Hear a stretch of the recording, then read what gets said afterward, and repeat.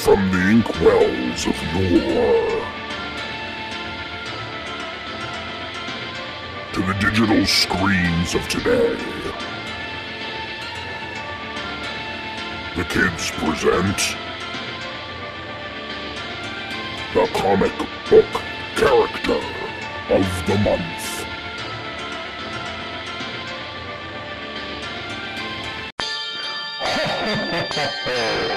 Welcome to another Kirby's Kids Holiday Special.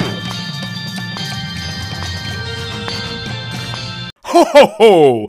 Merry Christmas, Happy Holidays, and welcome back, kids, as we delve into our comic book character of the month, Santron, here on Kirby's Kids. We would love to extend a warm and hearty holiday welcome. We hope everyone is safe, sound, and enjoying their holiday season with loved ones and those they choose to celebrate with. This fantastic modern classic from Marvel was published in their 2005 Marvel Holiday Special. The cover date says January 2006. However, it was on the stands and made available for that holiday season in 2005. It contains 3 stories. One is Mole Man's Christmas, and that's the one that it opens up with. And that's a cute story. But the one we're going to focus in on is the second story in this issue, and that's Yes, Virginia, There is a Santron. Now, there is also a follow-up story that occurs here. The third one is called Christmas Day in Manhattan. That one features the Fantastic Four. Obviously, the first one features Mole Man, and this middle one here, the one we're focusing in on, has to deal with the Avengers and a holiday party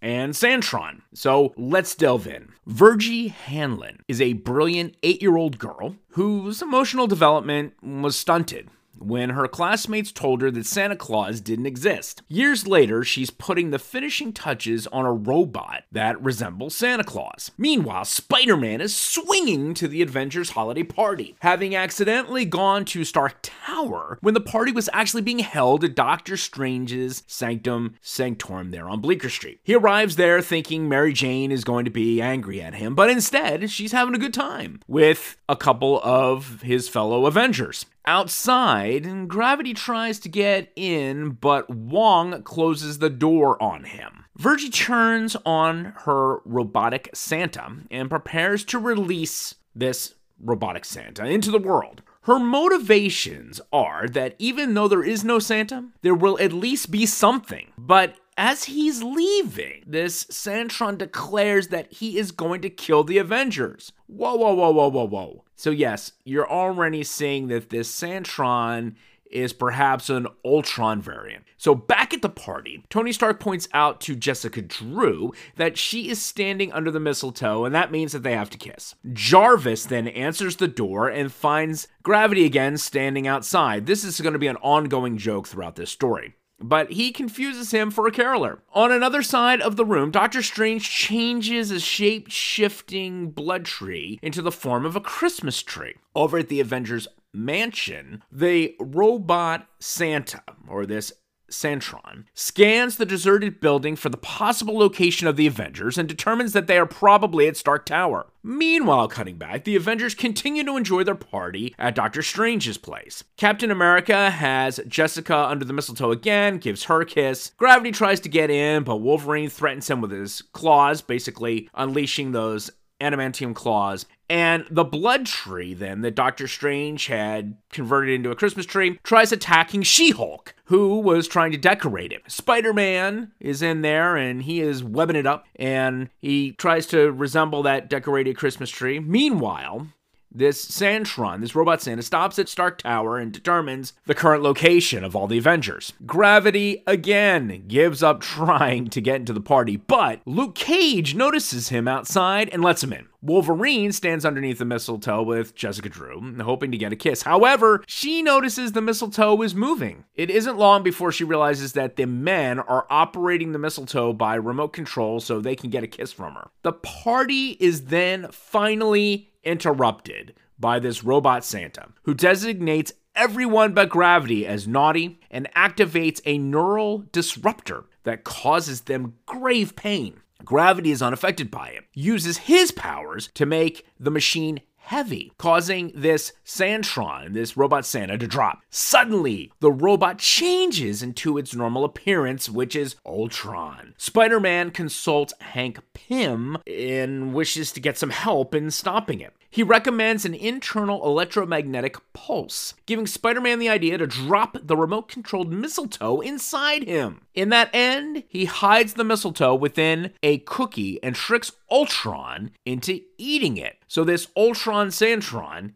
eats this cookie. Spider-Man later explains to the fellow Avengers that he figured out that Ultron would eat the cookie when he heard the hollow sound of Ultron's belly, which he deduced was where cookies were stored when he ate them. Hank Pym accesses Ultron's memories and shows the heroes a projection of Vergi. He goes on to explain that as a child, her classmates told her Santa wasn't real, making her become more introverted. She eventually stumbled upon a broken Ultron model, which hypnotized her into fixing him. However, her fractured mind allowed her to take advantage of the opportunity and make him resemble Santa Claus. At her apartment, Vergi calls 911 to turn herself in. Suddenly, Spider-Man appears in her chimney and stops her from doing this. He then takes her to her lab, where the Avengers have moved their party. Not only that, Ultron's influence seems to have freed her from her obsession with Santa Claus. Captain America gives her a rousing speech about how Santa may not exist as a person, but as an ideal, proving that there is a Santa after all. So yes, Virginia, there is a Santron. This is a really heartwarming tale. Very, very well done. Extremely amusing. The comedy bits in between the action sequences are fantastic. I am so happy I stumbled upon this one, and we're now sharing it with you. If you haven't read this one or weren't into comics in the mid-2000s, or for some reason decided to skip over it since it wasn't a regular series, but it was a holiday special. What's great about this is this reflects the spirit of what we're seeing on the screen on the modern day MCU. There is heart in here. There is a wonderful tale being told. There is whimsy amongst the various Avengers and some great comedic moments. And yes, Virginia, as sure as generosity and devotion exist to give life joy, there is a Santa Claus.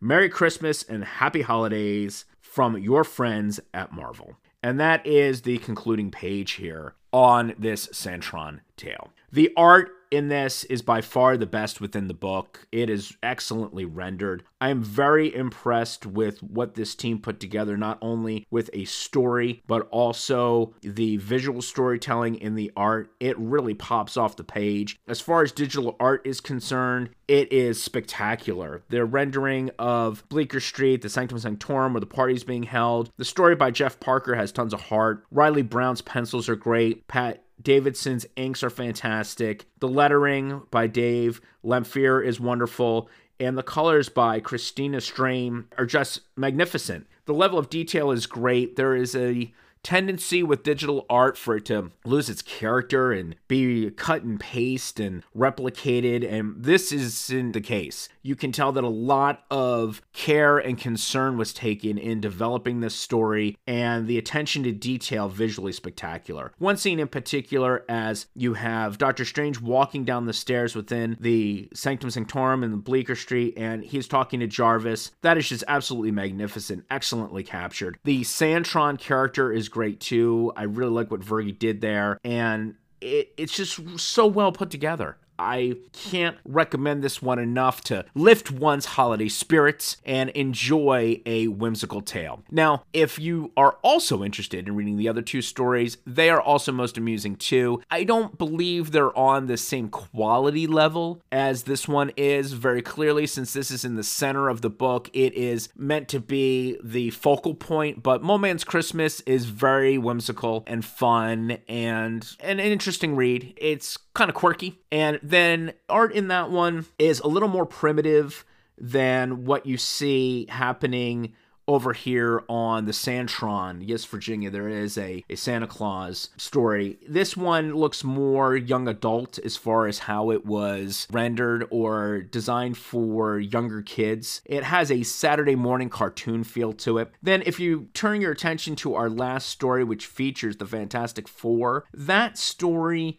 is very indicative of the early 2000s and into the 2010s. It has a pencil and ink etching quality to it all. This styling is quite different. It is steeped in realism, a grounding, a darkness to it. It's very good with shadow and light. It utilizes muted colors in order to highlight certain characters or actions that are occurring in the comic. It's a very entertaining story. I don't want to give away too much, but at the same time, I think it's designed more for an older audience, particularly in how it looks. It definitely is stylistically more indicative of the darker, grimmer comics of the time, yet the actual story itself is not necessarily overly dark or grim, but it certainly is not the lightheartedness and the very vivid story that our feature is. And from that standpoint, I think you've got 3 different style stories, and they complement one another.